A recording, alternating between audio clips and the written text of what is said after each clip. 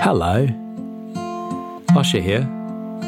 I just wanted to thank you so much for downloading this show. Now, as you know, podcasts, they're free to listen to. Right now, not really costing you anything except, your mobile phone and the data plan you're on to listen to this. So it's free for you, but it doesn't cost nothing to make. Oh, no.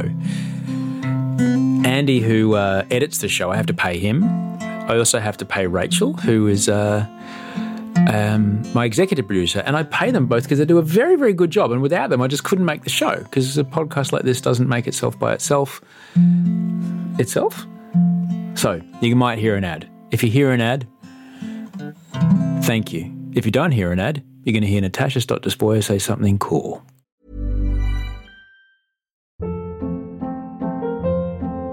Hold up. What was that? Boring. No flavor. That was as bad as those leftovers you ate all week. Keke Palmer here. And it's time to say hello to something fresh and guilt-free. Hello Fresh. Jazz up dinner with pecan-crusted chicken or garlic butter shrimp scampi. Now that's music to my mouth. Hello Fresh. Let's get this dinner party started. Discover all the delicious possibilities at HelloFresh.com.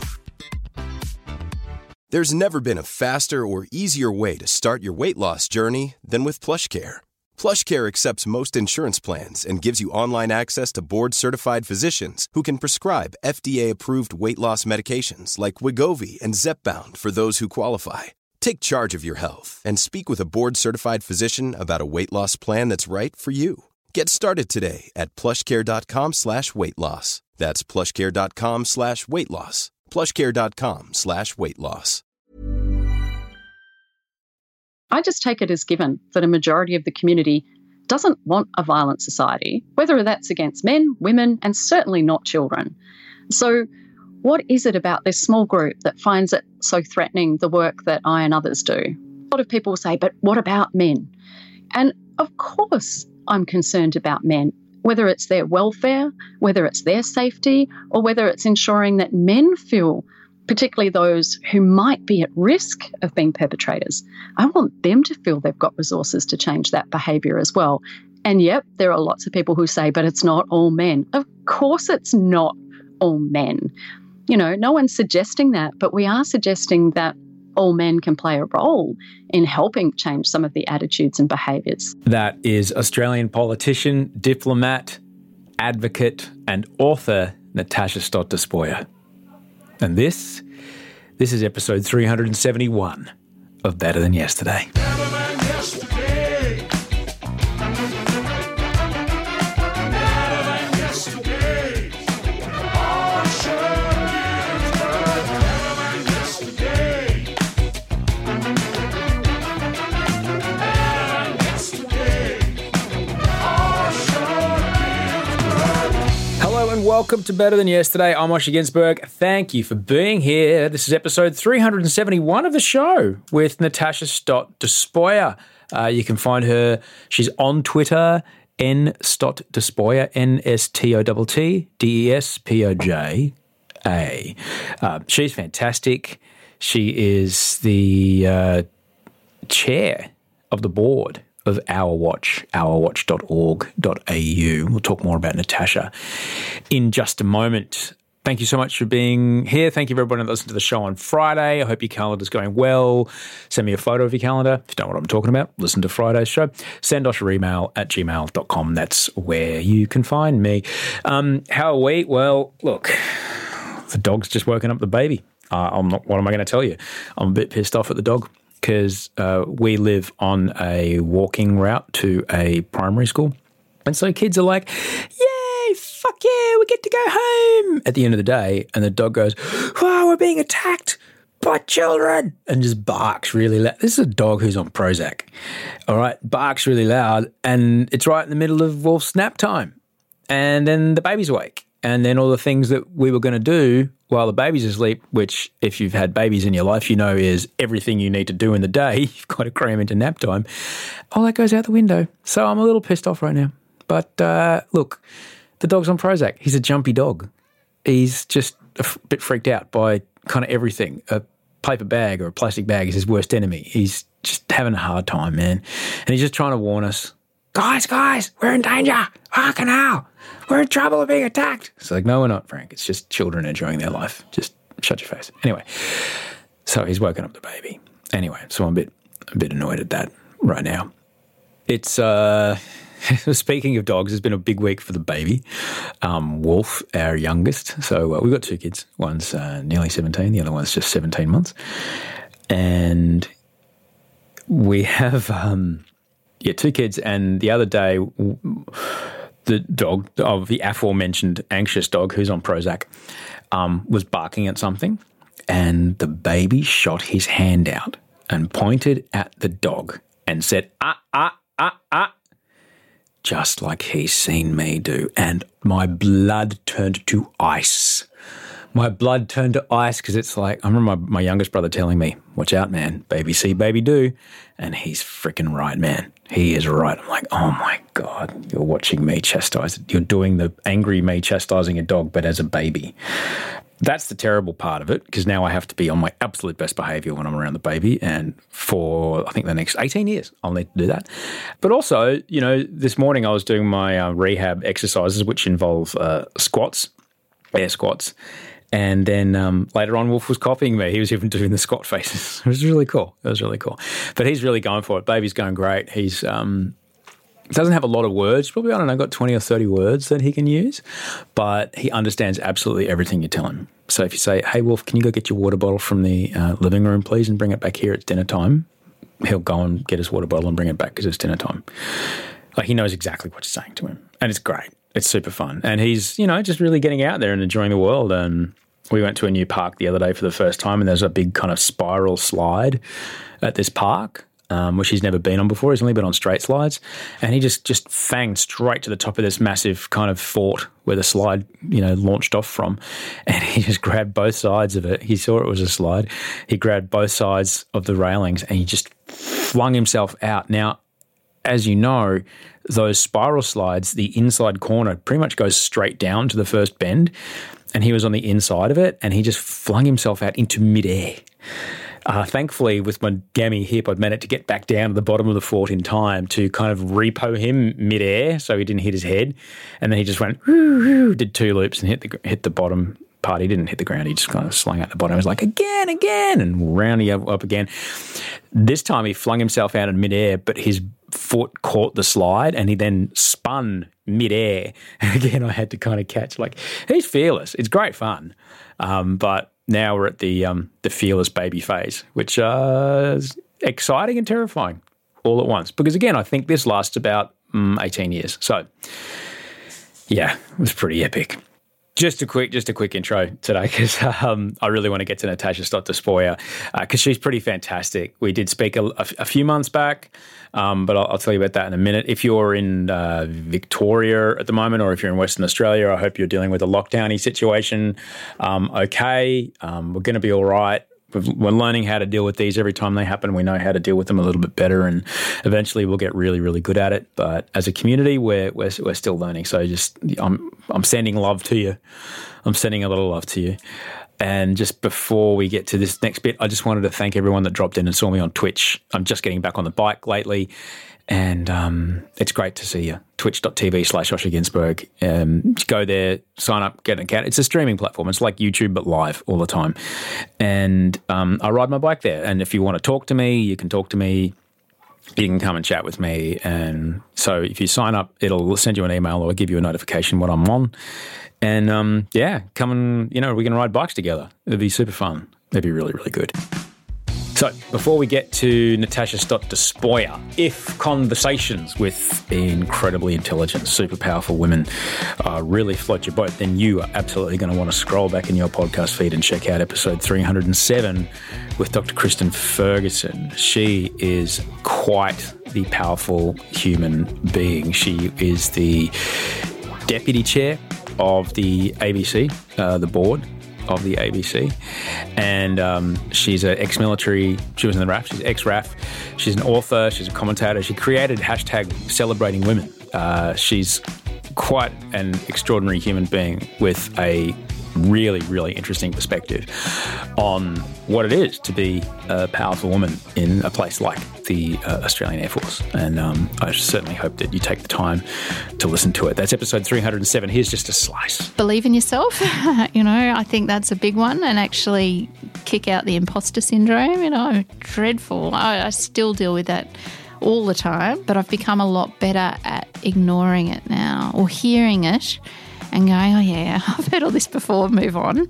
But I think you can give yourself permission to be yourself, just how enjoyable that is. Whatever the environment you're in and whatever your role is, I don't think it means that you need to have a certain level of power or influence to be yourself. I would hope that whatever you're doing, you can find that authenticity.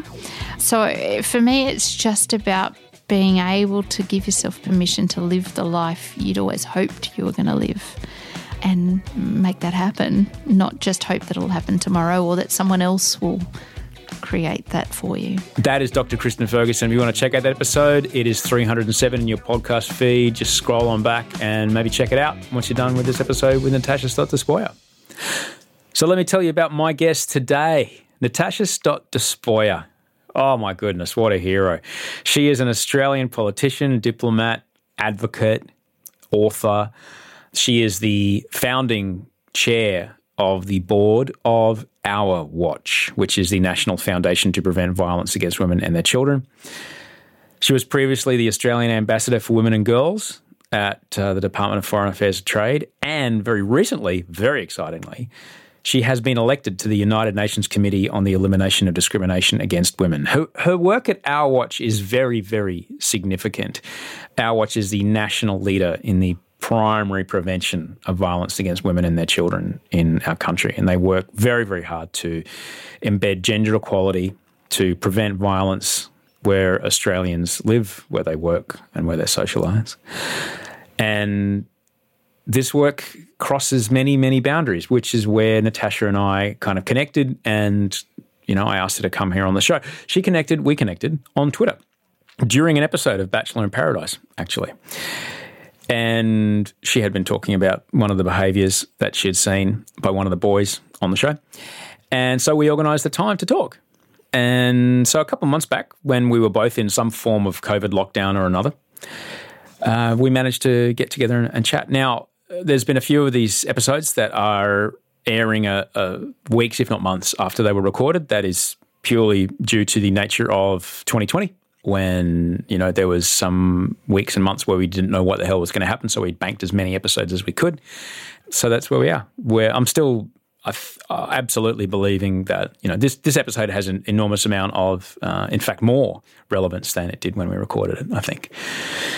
Because parts of the country are going back into lockdown, and, this kind of seemingly, at this point, endless routine of being locked down, and the economic outcomes of so many people being put in limbo, and then stresses coming into the home, and then, unfortunately, justifying the reasons for a place like Our Watch. It's very important that we have this conversation with Natasha. Now, there's a lot in this that we're going to cover.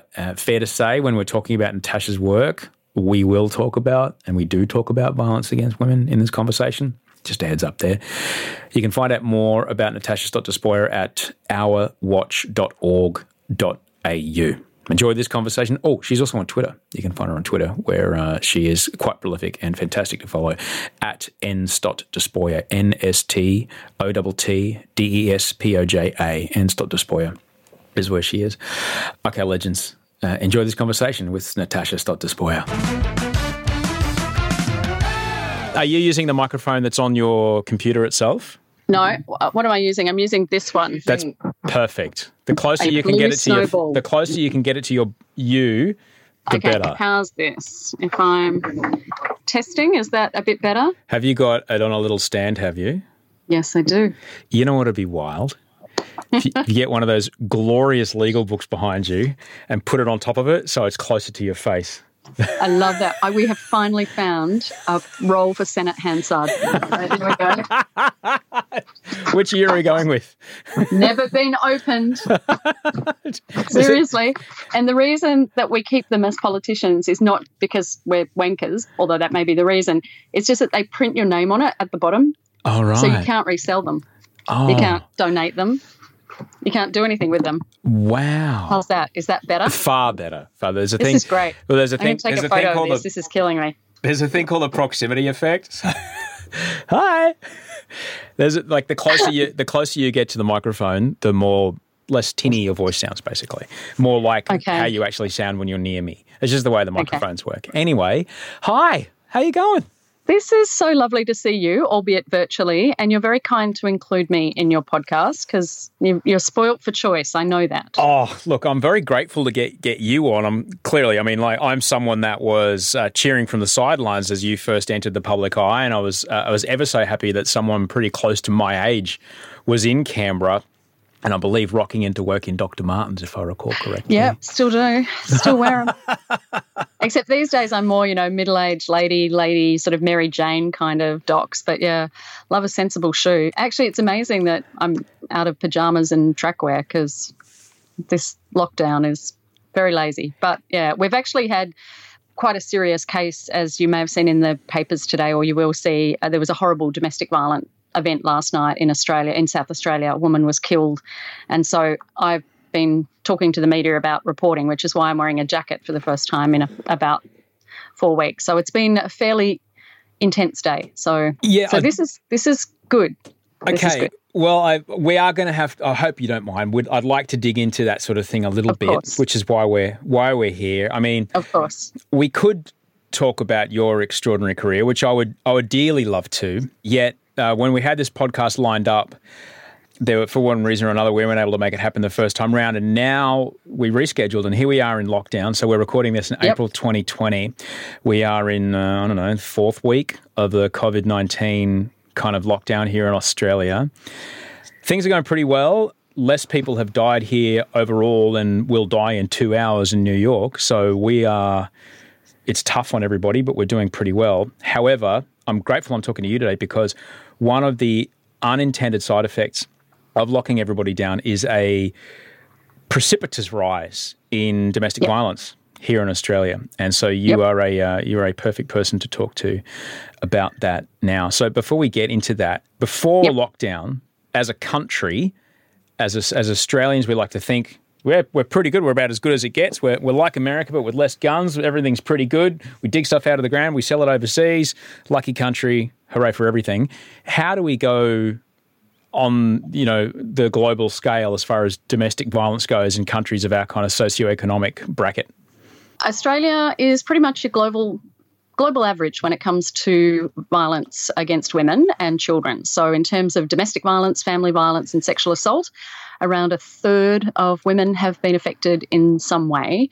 There are places in our region, so if you think of our Pacific brothers and sisters in places like Fiji, Vanuatu, Papua New Guinea, they have some of the highest rates of violence in the world. So we know that, say, up to 90% of women in PNG in some parts of that country have been affected. So Australia, we have high rates, but relatively speaking, some of the places closest to us have some of the worst rates of violence in the world. So it's a big issue for our country. It doesn't make sense that the rates, though, in this country, if we're a global average, it doesn't make sense that global average is accepted when you consider that, on average, one woman in Australia will die a violent death once a week, usually by the hand of someone that she is in a relationship with, that she already knows.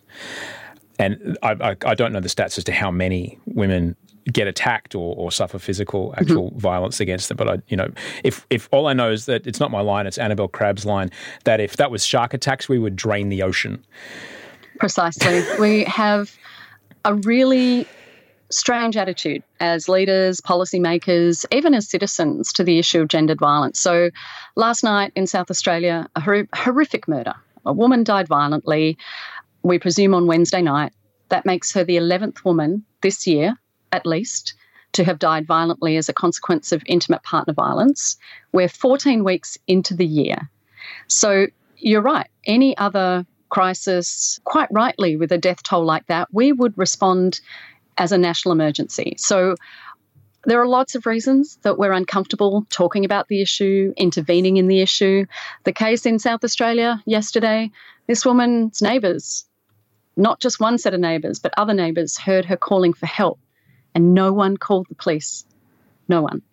So we have a really extraordinary view when it comes to the issue of the private nature of family violence. And I am hoping we're going to address that and change it through changing hearts and minds and behaviours and attitudes that lead to the violence in the first place. It's very difficult talking about this as a man. I'm in my late 40s now. I'm 46 years old.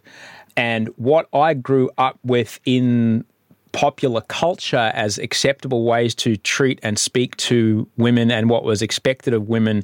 It's not like someone sat me down one day and said, listen, Andrew, I was Andrew then, listen, Andrew, it's totally fine to do this and this is all the woman's capable of and da-da-da-da-da. No one actually said that to me. But like there's a channel on Foxtel that's replaying James Bond movies.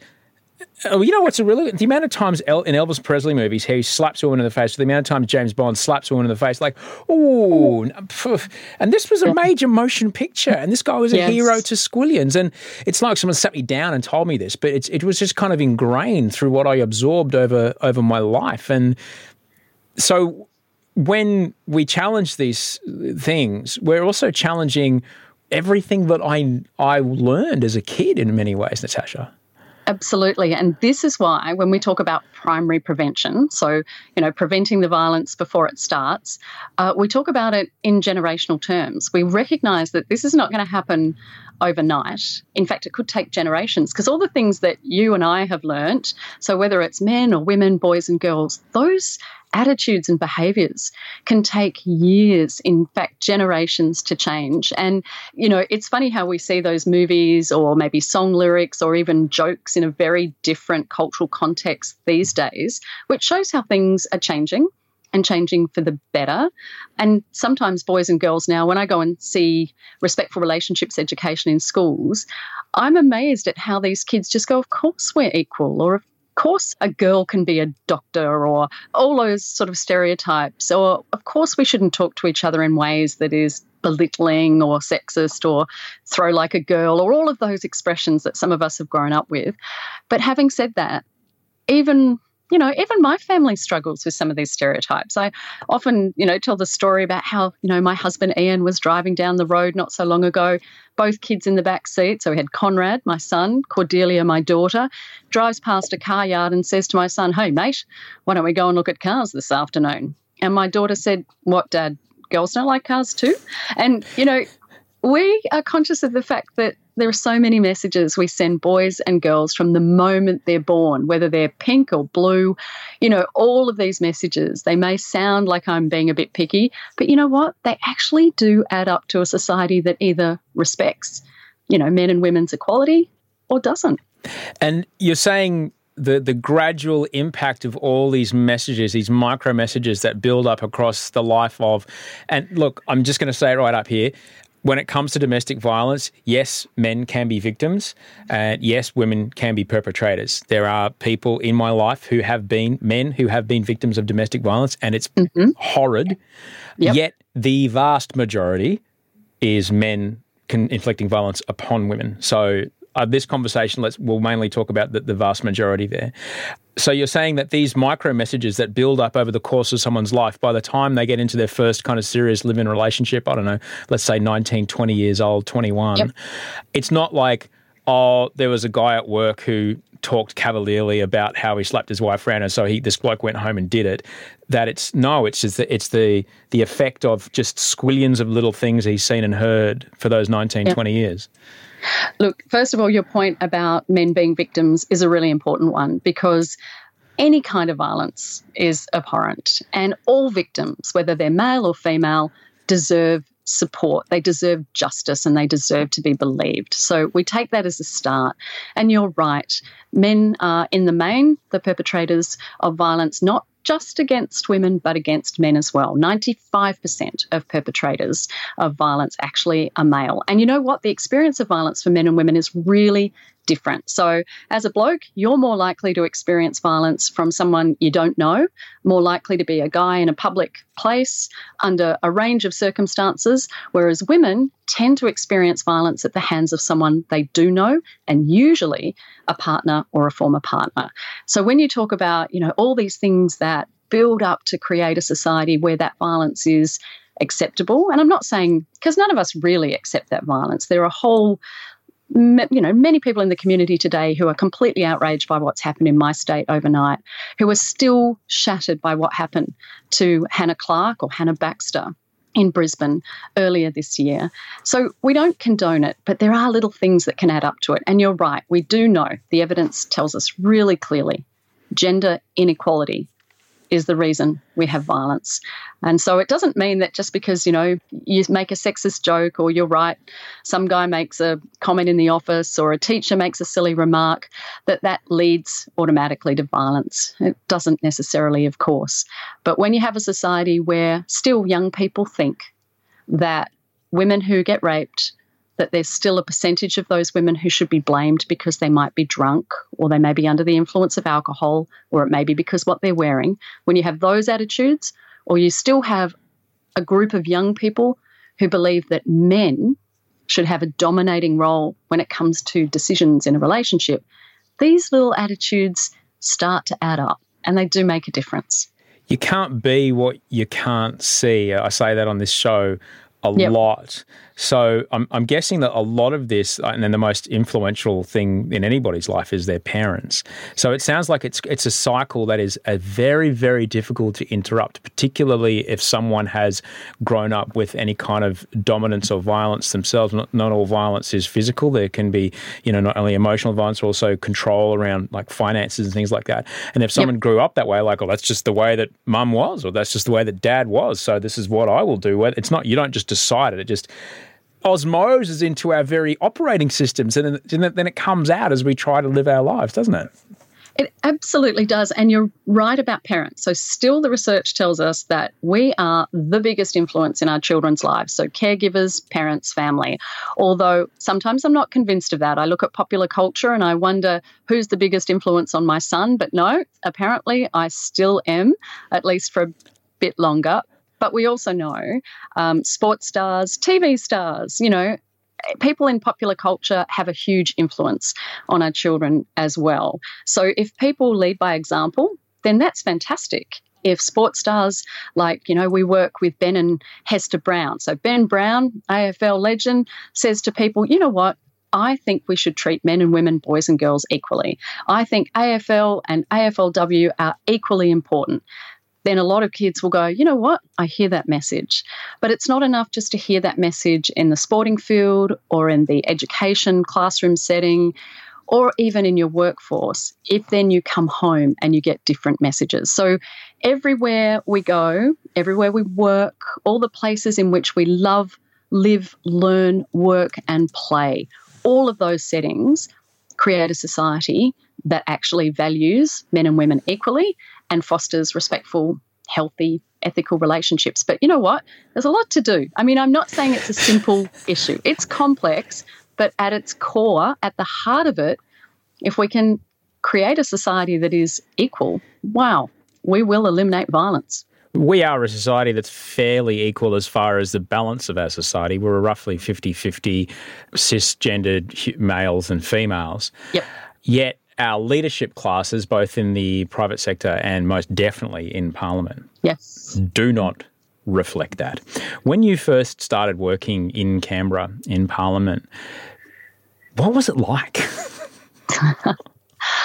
When I first got into Parliament, which, believe it or not, was 25 years ago this year, I was one of 14% of the female cohort of the federal Parliament and was the youngest. And so all these novelty factors came into play. But even I didn't realise just how unusual it was to have someone who didn't fit the stereotype of being an older, male, usually pale, middle-class, suit-wearing politician.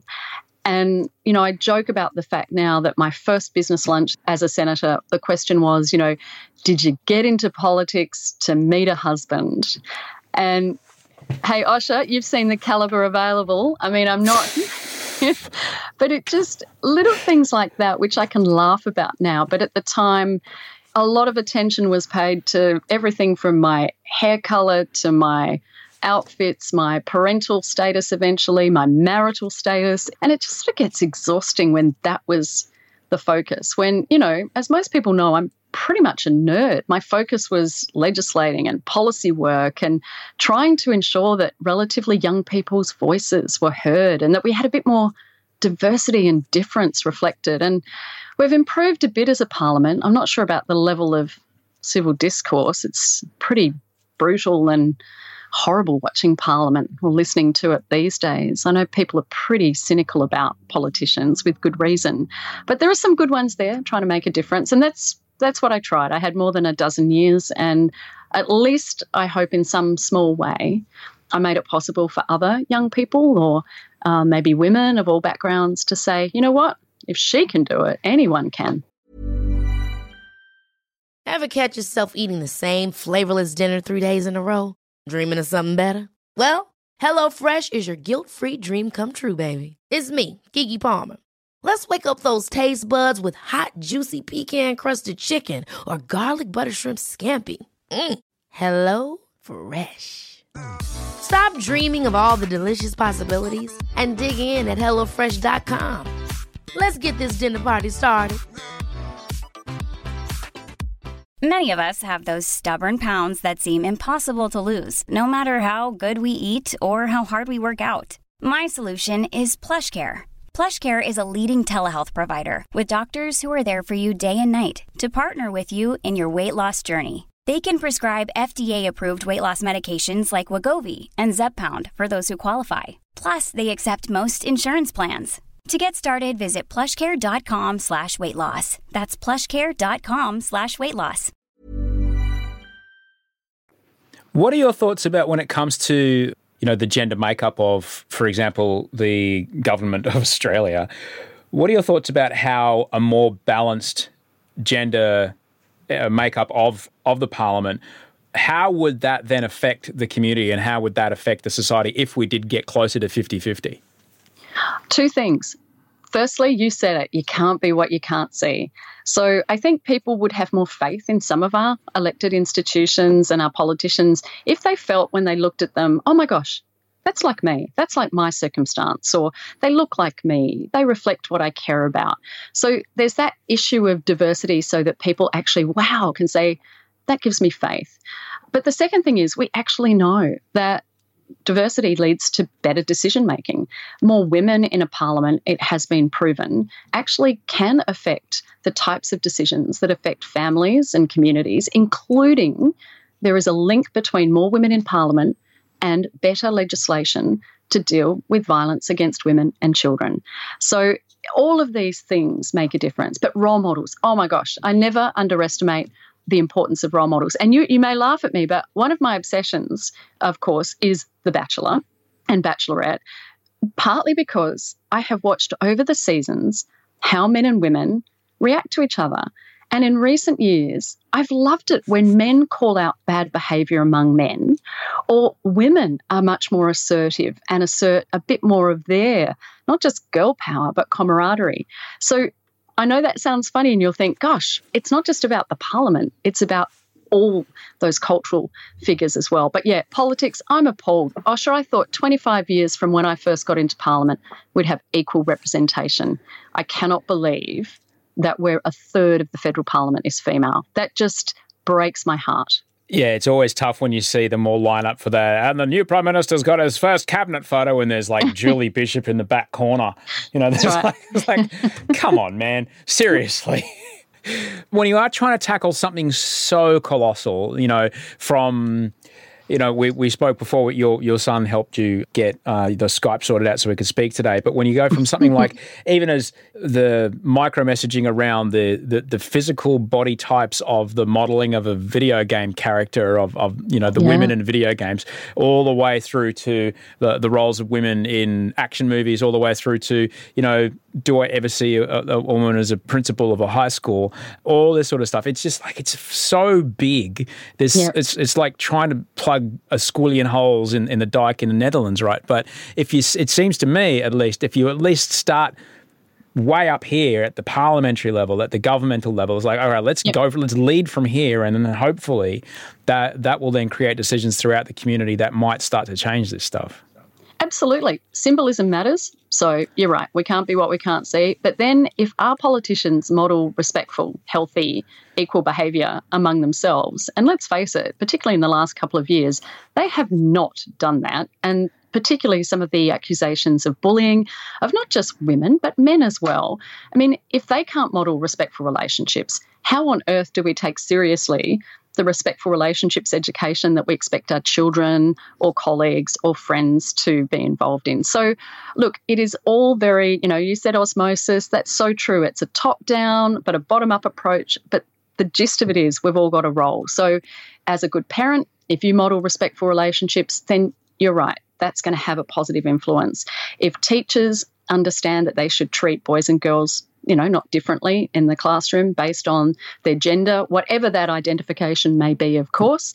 In workplaces, if we start to think through some of the things we say to each other, how we treat each other, do we have a workplace where someone puts up an inappropriate joke or a poster? And I know a lot of people, Osher, will say, oh my God, you sound such a humorless feminist. And it's like, nah, we can still be funny. We can still laugh at a whole bunch of things. But if it really comes a joke at the expense of a girl because she's a girl, then I think maybe we need to rethink a few things. When I heard the other day that during this pandemic lockdown that phone calls to domestic violence crisis lines are down, but emails and text messages are up because often the victim is in the same room as the perpetrator and they can't actually get on the phone and say anything. It chilled me to my bloody core. And it seems to me, though, that by the time that man is in that situation, the intervention that you're looking at is basically the law. It's the cops. Where has the research found the best time to get intervention into a man's life or a young man's life is, and what's the most effective time of their life to get this messaging across? Essentially, the simple answer is the earlier the better. If we're brought up with views that we should treat each other with respect, if we understand that boys and girls are equal or should have the same opportunities, entitlements, responsibilities, whatever that may be, earlier the better. So that's why people, particularly Rosie Batty, who's been a brilliant advocate on this issue generally, but particularly she has championed respectful relationships education in schools. So it's got to be age appropriate. Obviously, it's about really basic stuff, how we treat each other. So yeah, earlier the better. Having said that, it's never too late to change behaviours. We all do it all the time. I'm challenging myself all the time in the way that I raise my kids. I don't know how many of you got kids who are in lockdown or quarantine at the moment, and we're all trying to be teachers as well as parents. And all those gender stereotypes. I've got a young daughter who has been meticulous. She's working brilliantly, cleaning her room, taking recess breaks. And I've got a son who is gaming right now. And that's no reflection on either of them in a bad way. It's just people will say to me, oh, boys will be boys. And I go, you know what? Some of that's true because some of it is how we've created society. And I know if I want to get a job done, maybe it's easier to ask my daughter. So we're all challenging our own attitudes and behaviours. So it's never too late to change. And you were saying earlier, Osher, about a childhood history of violence, for example. You can totally understand why some young people write to me and say, you seem shocked that someone could hurt a child or a partner, but I've grown up with this. It's all I've ever known. So how am I supposed to know any different? So just having that childhood history, though, doesn't automatically mean you become a perpetrator. There are amazing people who get rid of that cycle, get out of that cycle. So, yeah, there's always opportunities for intervention, but I'm a big fan of primary prevention. So that means starting right at the very, very beginning. A part of intervention, I guess when you get to someone my age, is often, people who are, I guess, into their kind of adulthood, in their mid-20s on, is call it out. Call it out for what it is. Call it out for what it is. That can, I know from experience, that can be tough because especially if it's someone you don't expect, someone in a position of authority, someone who you might have been best mates with for so long and then they come out with something and you go, oh man, That breaks my heart that you just shared that meme in that group chat, because that's not okay. Yep. Fuck, how do I feel about you now? You know? And that's really hard. I'm just trying to be as honest as I can. That's really hard, that stuff. So part of me is like, well, let this one slide, because this person A is either, you know, my boss, or not that it is any of my bosses, but, you know, or someone that I deeply love and has been there for me in many years, many times. But, what are you doing, man?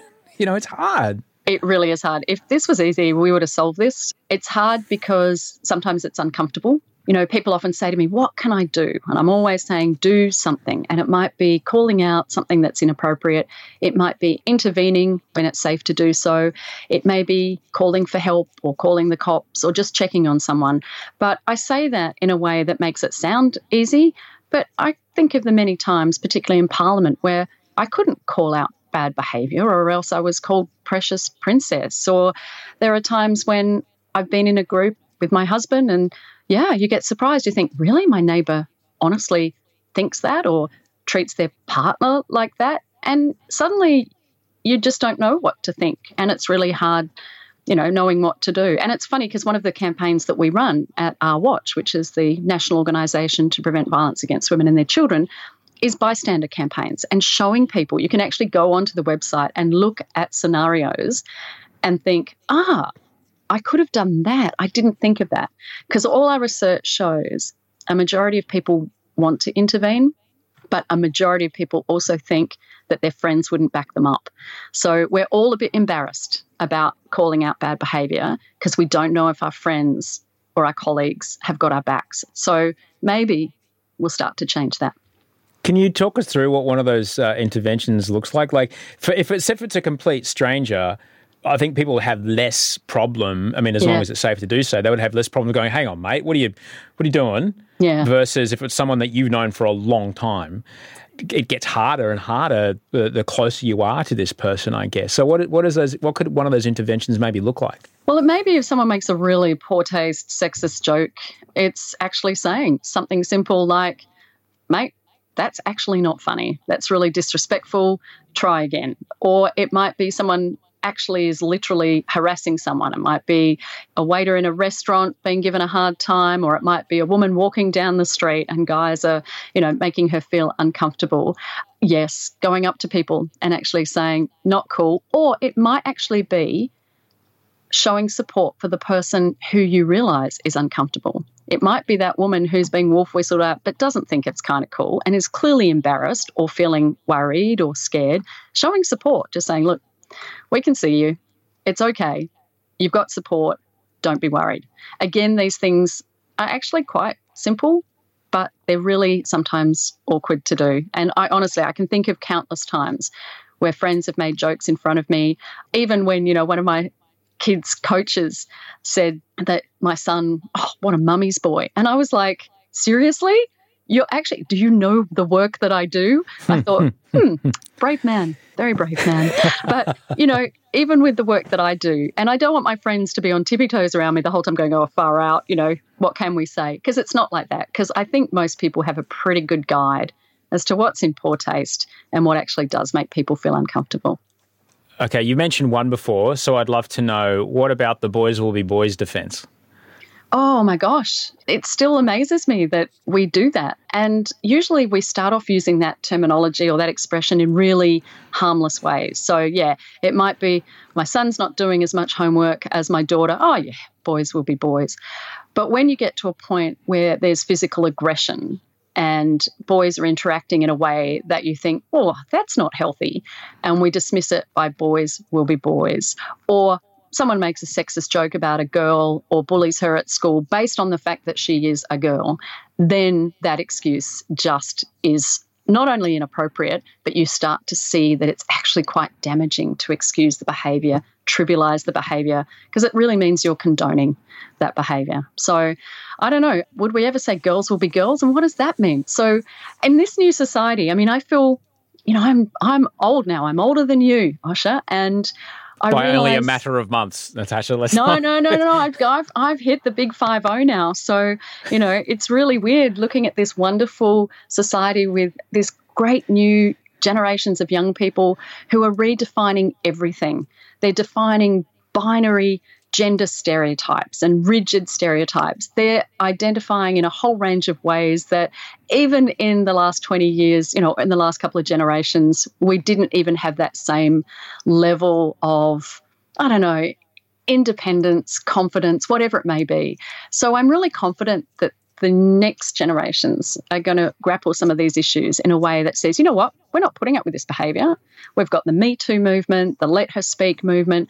We're going to do what we need to do in order to feel free and respected and equal. And so there's good stuff happening, but, oh my gosh, some of those stereotypes still persist. They do. There is another one that I've have first-hand experience with, and I kind of did want to ask you about it because it does have me flummoxed. Listen, mate, I've got daughters, all right? So therefore, I'm allowed to say this joke because I have daughters and I love my daughters. That's always a weird one. Look, it is a weird one, and there may even be politicians that you can recall using the I married a wife, I have children, right. I have daughters, and the best one is I have a mother. And I'm thinking, right, okay. Mm-hmm. So sometimes it's actually good to appeal to people on this basis because, seriously, would you want your son or daughter treated in a disrespectful way? And it's a real challenge. And look, there are some guys who genuinely say to me, I didn't realise until my daughter tried to get into the workforce or she encountered this bullying, or the one that I'm getting a lot these days is from dads whose daughters were going to be, like, they could have been soccer stars, they could have been football heroes, but actually gave up that opportunity, usually at the age of 12, as many people know, because the competitions at that stage weren't keeping girls in the game. So those dads often say to me, I had no idea, but now I get it. So, but look, we're all learning, whether we're parents, friends, colleagues, teachers, and clearly politicians as well. When it does come to, trying to talk about this stuff to young women, I certainly can see it, because our eldest is 16. And when some of the more vocal voices in our country around feminism and around women's rights, around equal rights, speak, some of these kids are like, oh, why is she so? And it kind of breaks my heart a bit because I'm like, it does sound, I get that, but you haven't yet been out into the world and been passed over for a job. You haven't yet been of an equal skill level with a colleague and not got the gig, or you haven't done the same job as someone else and have seen their pay slip and see them get paid. So you have yet to realise why these people are so angry. That's true. And what I wish for the next generation of girls and women, young women, I don't want them to have those heartbreaks. But you're right, by the same token, actually understanding why some of us, and certainly my, 4 mothers or 4 sisters, whatever, the reason why there's still a lot of frustration and anger. And the issue that I work on every day, the issue of preventing violence. I mean, sometimes it's really hard not to get upset and frustrated. And today I just feel quite heartbroken that another woman is dead and that people didn't respond to her cries for help. So little wonder some of us do get to be seen as, oh, wow, she's a bit of a, angry old feminist. But I do have so much faith in the next generations. And I also know one thing, it's not going to be an issue solved by women. If we don't do this with men, then it's just not going to happen. And, young men are not going to listen to my views on being a good bystander, but they might listen to you, and they might listen to the Ben Browns of the world, and they might listen to a whole host of role models and other people that they respect. So anything that we can do as a society to encourage better role models, better behaviour, that all makes a difference. Everyone has a role to play. When you started in this job, I'm pretty sure something like a men's rights activist was like a fairly fringe dwelling kind of cave creature who was just easily ignored. Yet that kind of voice and that stance has taken such an extraordinary turn towards organisation and communal action. How has that changed things? It's really interesting because you're very strong on environmental issues and you know the disproportionate influence that, say, climate change deniers have in the debate. So even though there's this whole body of science and we're all concerned in the main about our environment and protecting our precious planet, so why is it a small group of people seem to have so much power in rediscussing or reinterpreting the science? That's sort of my comparison. I found it really interesting that a small group of people, because I just take it as given that a majority of the community doesn't want a violent society, whether that's against men, women, and certainly not children.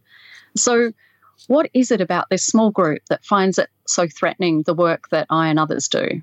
And a lot of people say, but what about men? And of course I'm concerned about men, whether it's their welfare, whether it's their safety, or whether it's ensuring that men feel, particularly those who might be at risk of being perpetrators, I want them to feel they've got resources to change that behaviour as well. And yep, there are lots of people who say, but it's not all men. Of course it's not all men. You know, no one's suggesting that, but we are suggesting that all men can play a role in helping change some of the attitudes and behaviours. So I've always been big on the idea of collaboration. You know, you don't get anything through an Australian Parliament or certainly not the Australian Senate if you don't work together.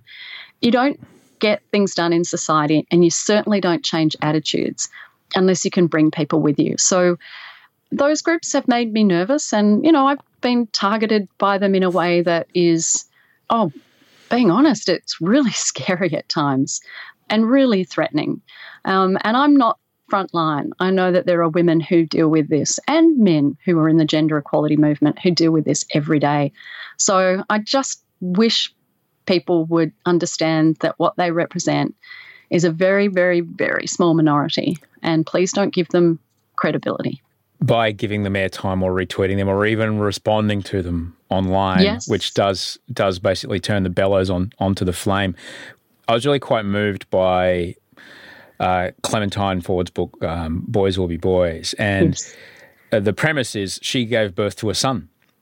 She wrote her first book, Fight Like a Girl, and, you know, was quite vocal and quite verbal and she will wade into those muddy waters every single day and go to war online. And she's a stronger person than I because I couldn't face that amount of weird kind of psychological deep-seated issues every single day and treat it with my time. You're right. She's extraordinary. She literally goes into battle. She does every day. Online, I don't know. and calls people out. I don't know how she does it. She's extraordinary. And her, what she's done for us as a society to talk about, I talk a little bit in my book on violence, which is really like a doorstop size book. It's really an essay. I talk about ways that we can change behaviours and we can all play a role, but it's really Clem who's done the in-depth work on analysing some of those stereotypes and behaviours that we attribute to boys and girls basically from the moment they're born. And, well, I guess the premise of her book was, I've just had a kid. Oh, shit, my kid's a boy, all right? Yeah. A boy who is this many times more likely to not only be a victim of violence, but this many times more likely to perpetrate violence against another man, and this time more likely to perpetrate violence against a woman. How can I make sure he doesn't? Because nobody wants to find out that their son in his, late teens or early 20s or late 30s, whenever, has taken his fists to his wife or child. Nobody wants to find that out. Nobody wants to be the parent of a kid that has inflicted violence, not only on another man, but on another woman. And that surely should be enough to make us as parents go, oh, hang on a second. How can we save our kid from this? How can we save our sons from this stuff? We're not only wanting to save women from being victims, we want to be saving men from being perpetrators. Absolutely. So again, it goes back to that role modelling that we do as parents. So really simple things as well in our households. Do we divide household chores separately or equally? Some people honestly admit that they pay girls less pocket money than boys. I think that's becoming less of a thing. Do we genuinely show our kids that, there are certain types of role models for women? You can have powerful women in positions and you can have women who don't necessarily fit the traditional stereotype role of whatever, families may consider the role of a woman. Similarly, men don't have to fulfill, the traditional stereotypes of masculinity and all those things. the images we present matter. The roles we perform matter, how we treat our kids. And it's really important. Do we talk to our daughters or our nieces in a way that only acknowledges what they look like? And we do it. When I see my daughter Cordelia, often the first thing we'll say is, "Oh, what a great outfit," or "Aren't you gorgeous today?" Don't often say the same thing to my son. That may be a different issue. So again, we all fall into these traps. And it doesn't mean that our kids are going to grow up and be violent. Not at all. But it does mean it's part of that puzzle, that jigsaw in society where these behaviours sometimes need to be rethought. Why do we treat kids differently based on their gender? Most parents actually think it's crazy. Why would we? Even you, who is an activist and has been for your entire career in this space, even you, I'm sure, feel some sort of discomfort when things that you grew up with just not I believe this, but, this just kind of became a part of the way I see the world, are challenged. I get that, when the MRAs or other people, for example, in Parliament or AM talkback radio guys who love to say, "What next?" Their favourite. That's you can make a 3-hour-long talkback radio show with just asking what next. I mean, Dan Hillick taught us that, which is brilliant. It's a world gone mad. It is. It's a world that's bloody bureaucracy gone mad. What next? Women talk back radio? Anyway, is it because, like, say, for example, the analogy I would draw is that when I say to people, "Oh no, I don't eat meat. I haven't eaten meat in 20 years." Early on, when I said I don't eat meat, people's reactions was instantly, "You don't eat meat, therefore you're upset at me for eating meat, therefore," and then start to get kind of angry at me. I'm like, you can do whatever you want. You can put whatever you want into your mouth. It's got nothing to do with me. But it was almost like so instantly personalised this thing that they had identified with, "Well, I'm a meat eater, therefore this person thinks different of me." It's almost like if you challenge someone's view about this sort of stuff, about equality of someone's kids or equality or the equal opportunity of a young man or young woman leaving high school and their career path, if it's challenged, it feels so personal to some people, doesn't it? Well, I was a relatively young person in politics, and I learned really early that, of course, you've got to respect different views.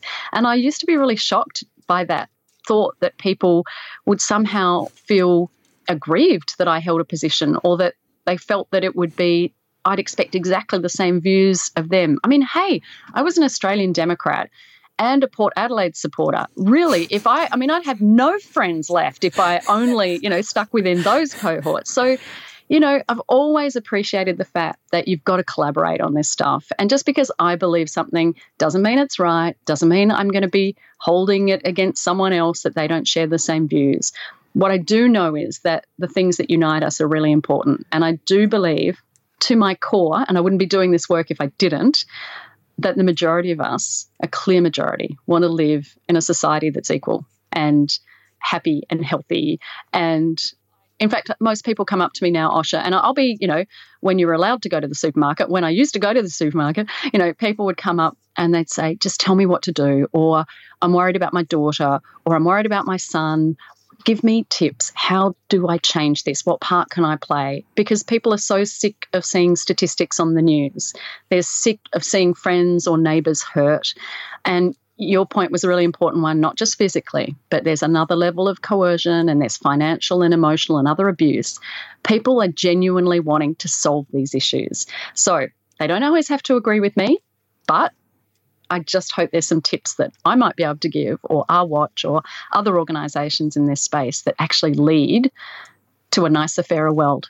Does that sound naive? No, it does. It's as about as naive as me believing that this coronavirus pandemic of COVID-19 is enough to wake a lot of people up to understanding what a graph looks like, and understanding what an exponential curve looks like, and understanding what the capacity of a health system in relation to the warming of a planet and the capacity of our ecosystem to sustain our lives. So now we can understand this information and maybe make better choices about climate. That's not naive, though, because I actually think in some small way we're already seeing some real insights from people, understanding maybe not the complexities of some of those issues to which you refer, but certainly re-examining how they live their lives. And even the sense of community and neighbourhood, that gives me some hope the fact that people are realising getting back to basics. And I say that from a privileged position. Obviously, there are people who are suffering terribly, whether it's health-wise, financially, and indeed even with situations of violence and other things. So there is a silver lining for some groups, but there are others who are really doing it tough. And maybe at the end of this process, you're right. Maybe we'll get to keep free childcare for some of those important essential workers. That's going to be a tough one to give back, Maybe. man. That's going to be I know. We're starting to learn. I wanted to be in the room when they realised they had to do it. I wanted to see them go, we've got no choice, Scotty. We're going to have to do it. But I told them we can't afford this empathy. Going to have to do it. New Start's, what do you mean New Start's not enough? People, quiet Australians, can't get by. We've been fucking telling you for 20 years. I've been on the dole. It's not enough money. I wish I was in the room, but that's just the vindictive part of me. But I'm glad we're there, is what I'm saying. I'm glad we're there. That if I called, when we were organising this interview, hey, in April, I want to talk to you about the fact that we've now got national telehealth, universal basic income, free childcare, and distance education for every kid in the country. Are you cool for 3:00 on Friday? You'd be like, what fucking country do you live in? Exactly. The parallel universe. This one.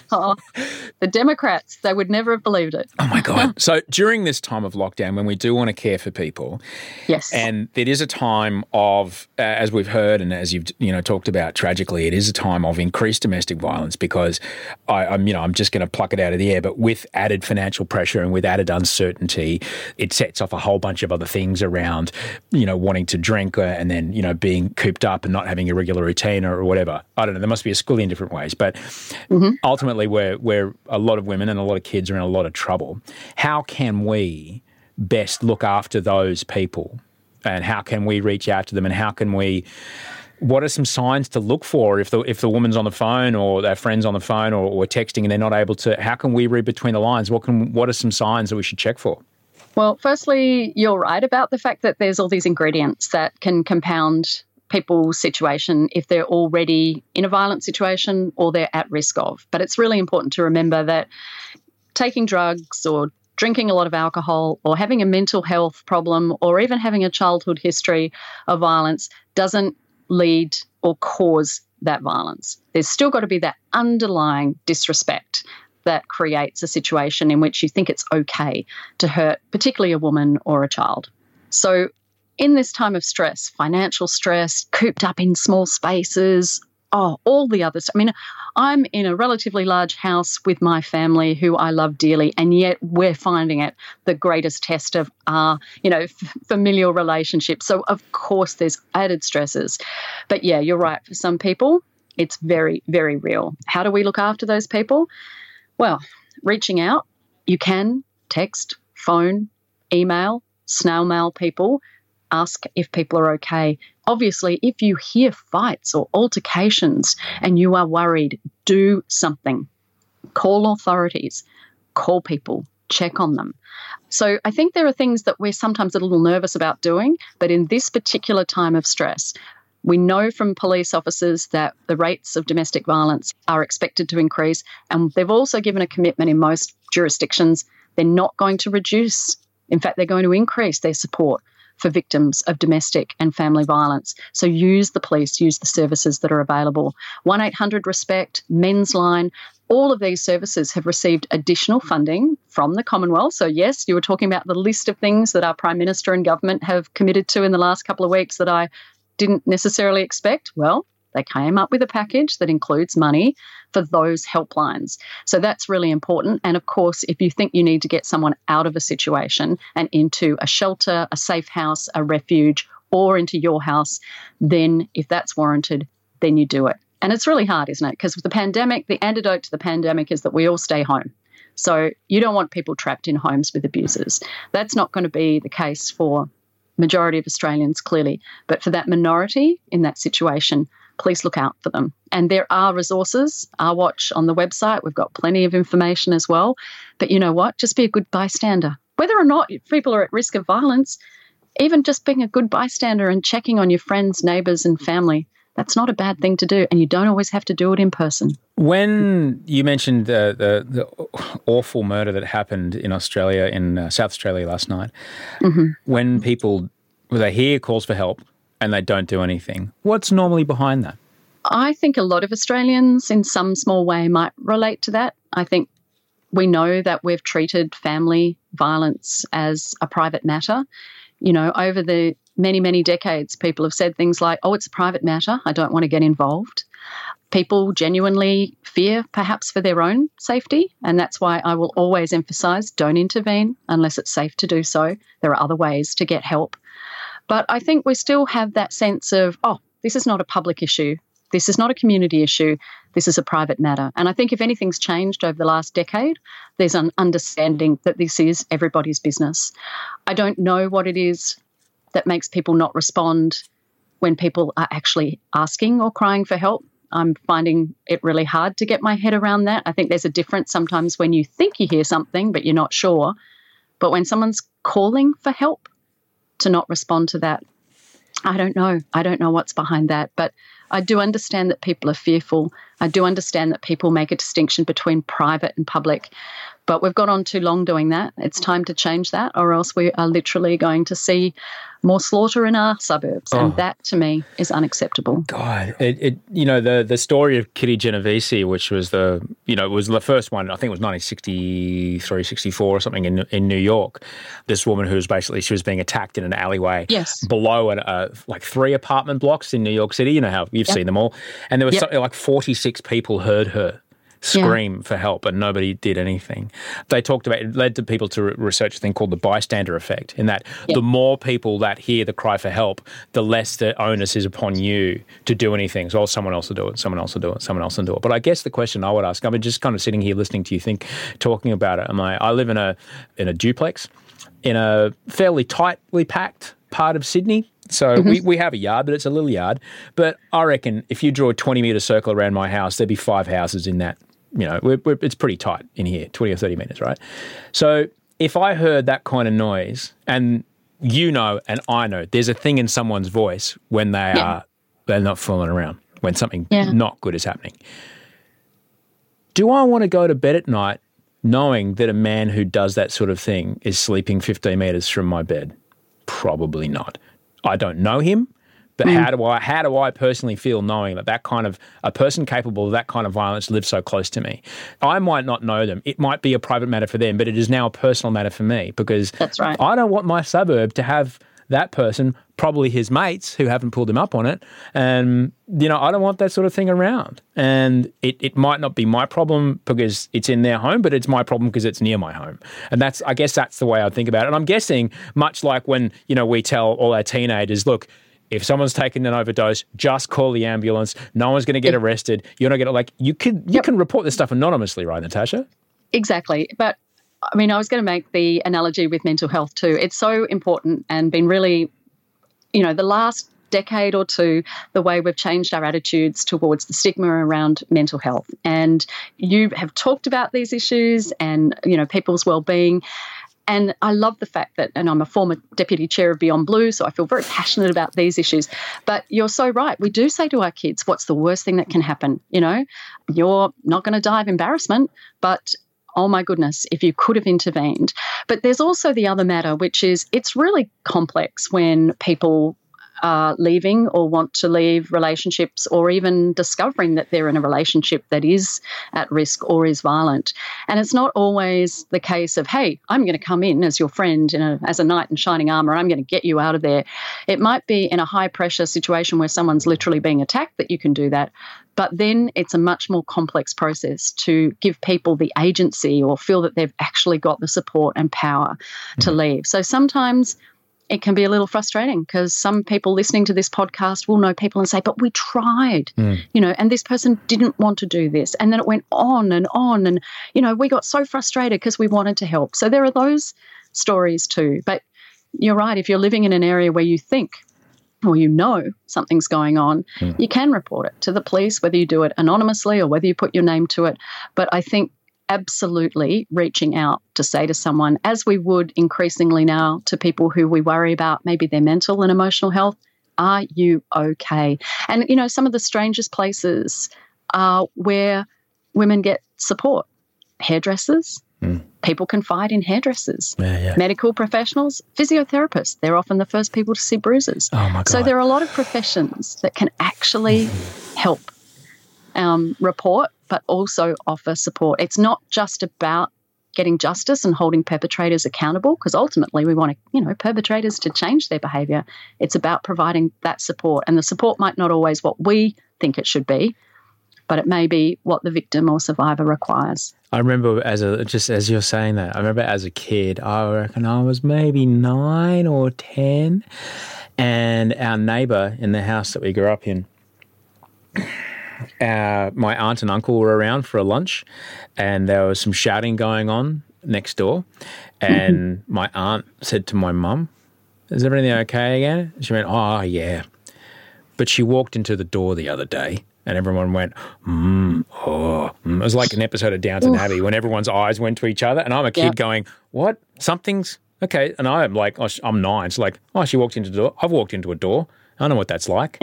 That's the line that people would say, as a way, because as you mentioned, because there's that thing of, well, why didn't she just leave? As you mentioned, it's never that simple. It's never, ever, ever that simple. Someone who has agency and freedom of, financial freedom and security and the ability to, pay their own rent or whatever is the kind of person to be like, why don't I just leave? Well, if you haven't got a job, as if women of young kids often don't because they're home caring, and I don't know where I'm going to stay. I might have been moved in this relationship. I might have been moved away from everyone that supports me because of this manipulative tactic. It's a very complicated, very, very complicated thing. But there are shelters out there in our community. There are structures that can help women extract themselves from these situations. Indeed. And it's funny because I made a comment on Twitter today and someone wrote back and said, no, it's not about getting the women out, it's about getting the perpetrators out. So yes, there are a manner of, responses that are required. They need to be resourced. You need leadership on this stuff from, governments and policymakers as well. Don't underestimate the stigma of these issues, of course. One thing we know about, violence against women and children, generally speaking, is that it doesn't discriminate. So there are some groups that are more likely to experience this violence. So, for example, Aboriginal and Torres Strait Islander women are, many more times likely to be affected. It's like 30 times. At least 32 times more likely to be hospitalised. We know that the rates of violence against culturally and linguistically diverse women in communities are increasing. They're very high, but we don't actually have understanding of the specifics, and same with women with disabilities. But you've got to remember the biggest single risk for being a victim of domestic violence or sexual assault in Australia today is simply being female. So, Rosie Batty taught us this. She said one of the first things she said was, it doesn't matter what your postcode is. So it could be anyone who is a victim of this. And so there are a lot of women who don't come forward for a whole range of reasons, whether that's stigma and dignity and all these other things, or whether it is, as you've just pointed out, all those other support basics, the financial support, powerlessness, or indeed fear. And if we need to be reminded of the fear of leaving a partner, you just think of what happened to Hannah Clark. So I think a lot of Australians saw that as a wake-up call and went, what? This really happens? It can happen to someone like her, this so-called picture-perfect family, when clearly it was not. People don't just wake up one morning and snap. Usually this is the end of, a lifetime or a long period of abuse or coercion. It is. So what do you like when I'm just asking, how do you get up and do this every day? When you get up in the morning and you've got, it was 2 years ago now though, and your daughter would have been, still like 13 or 14, and you see the kind of things that were written about Taylor Harris, or even when she was younger, when you see just the way that Julia Gillard was treated by not just the people in Parliament, but by people who are apparently adhering to a code of journalistic ethics. When you see that sort of thing, how do you then get up every day and go, how am I supposed to deal with the stuff that's, out in the suburbs when this is happening? How do you get up every day and do it? That wonderful shampoo commercial of the 90s, Pantene, it won't happen overnight, but it will happen. The glorious Rachel Hunter did that in her beautiful New Zealand accent. That's become, I think, the motto of my life. The fact that things don't often change overnight, and even when we think they will. So when Hannah Clark was brutally murdered, I thought, okay, this is it. People are going to say, this is an emergency. We have to put in the funds. We have to respond in a way that creates change. It doesn't happen like that. But things have changed over time. And you're right, Julia Gillard's made it, hopefully, better and easier for the next female Prime Minister, whoever she may be, whenever that may be. But enduring that ridiculous trivialisation and abuse, appalling. And then you look at Taylor Harris and you see how she has turned that around. What a role model she is to my daughter and to my son. She's actually now an Our Watch ambassador. We're thrilled to have her along. So you just know that calling out the behaviour is something that happens now more regularly. That gives me great hope. As I say, in my time in Parliament, there were a lot worse things done and said that we couldn't always draw attention to or get justice for. So things change slowly. So I get up in the morning because I know change is possible. I'm also not on the front line. I work on primary prevention. So I know that the work I do is going to take decades and generations. But my role models are the women that I've been speaking to last night and today who were literally looking after friends and colleagues and other women in order to ensure that they were safe, especially when this horrible incident happened in South Australia. So, oh my gosh, Osher, if change wasn't possible, I'm not sure how we'd do it. Maybe I'm just a masochist. Maybe I'm just going, no, this is what I do. But no, I do believe that there are so many good people out there, so many good men and women, and they want change. And so I will continue to work in this area for change until I think it's not possible. Going back to something you said earlier, you'd be hard-pressed to find someone who doesn't want a less violent society. That's true. And you mentioned that notion of people who grow up with it, and it's what you know. So sometimes I think we've got to understand that people grow up in a different environment, and therefore how we help people adjust to an environment that it's a healthier and happier one. But on the flip side, those of us who are aware of these issues and like to think that we have an understanding of hopefully some good, positive, loving family dynamics, we've still got roles to play as well, because nobody's perfect in this. In fact, no country's perfect. No one country in the world has actually achieved gender equality. So if we're this slow as a global community, oh my goodness, imagine some of the difficulties that confront some other countries that perhaps aren't so privileged and fortunate as we are.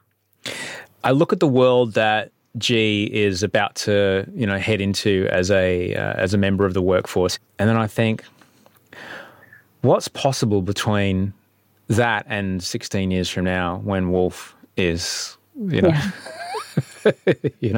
what's possible? You ask, are you a masochist? I would put it to you that you've chosen this path in your life because you believe that fundamentally people are good and they do want to change and they do want things to be better for not just them but for everybody. I do. I also know that in my work, particularly formerly as the Ambassador for Women and Girls for Australia, that I saw some of the worst aspects of humanity. Whether it's refugee camps on the Syrian border or whether it's, Papua New Guinea, domestic violence shelters. I can't even begin to tell you some of the places, whether it was before that visiting Albania, during the Kosovo crisis and trying to get rape, recognised as a war crime. I've really seen and heard awful things that have made me question humanity at times. So the antidote to that is only one thing, and that is to have faith in the rest of humanity. And sometimes people are driven to do things for a range of reasons.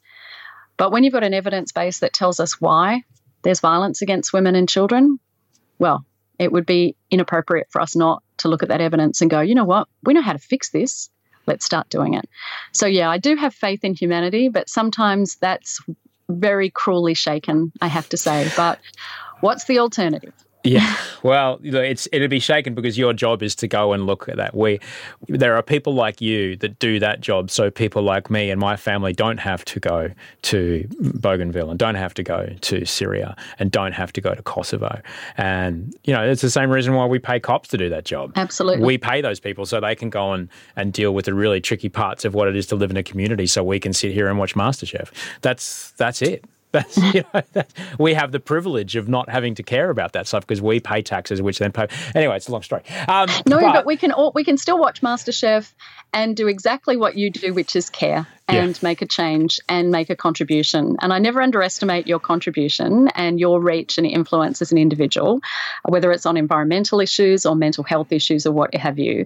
In the same way that I never underestimate the fact that individuals can make a difference, even sitting in their lounge room. So even if people hear this podcast and think, what could I do? And some people will say, you know what, I'm going to volunteer at a shelter. Or some people are going to say, I'm going to send some money to this group. Or others will say, you know what, that couple next door, I am going to call the cops next time.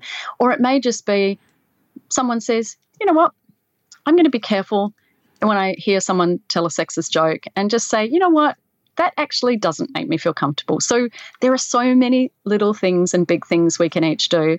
But I do take my hat off to those frontline workers, whether in women's shelters or healthcare, or they're in law enforcement or anywhere else where you can actually make a difference to people's lives in a positive way. So, yep, good luck to them, especially during this COVID pandemic. But yeah, here's to a community that actually collaborates and works together for change. That's all I hope for. Nothing more. I'm on board. Thank you so much for joining me today on what obviously has been a very difficult day. You would have been up very early to get on the newses and things this morning. So thanks heaps for being a part of the show, and you're the best. Thanks for making time for it. You're very generous to have me on. It's been really, really interesting. So thank you, Osher. Right then. So that was Natasha Stott-Despoja, and that was pretty good. Sorry, the guitar's here. I was just playing it while we were doing that. I thought I'd keep playing it for this bit. You can find out more about Natasha Stott-Despoja at ourwatch.org.au, and she's on Twitter, nstot-despoja, NSTOTTDESPOJA. She's great human being, and I'm so grateful that she came on the show to talk. She's fantastic. And as you heard me say, she was quite the hero when I was a younger person, because I'd never seen anyone that looked like anyone that I knew in Parliament. And I remember she walked in at Dr. Martens one day and I went, there you are. It was super cool. Anyway, thanks heaps for being a part of it. We're back here on Friday. Thanks, Andy, for making the show. Thanks, Rachel, for being my executive producer. Thanks, Hayley Van Spania, for being on socials. And, of course, Mike Mills, who's a much better guitar player than me, for all the music. If you need me through the week, you can find me. Send Osher email at gmail.com. I'm off to try and put a Prozac pill into a dog. Actually, that's Audrey's job. She knows how to do it way better than me. I always mess it up. I make him more stressed. Thanks so much for being here, and I'll talk to you on Monday. Till then, sleep well and dream of beautiful things. Ever catch yourself eating the same flavorless dinner 3 days in a row? Dreaming of something better? Well, HelloFresh is your guilt-free dream come true, baby. It's me, Keke Palmer. Let's wake up those taste buds with hot, juicy pecan-crusted chicken or garlic butter shrimp scampi. Hello Fresh. Stop dreaming of all the delicious possibilities and dig in at HelloFresh.com. Let's get this dinner party started.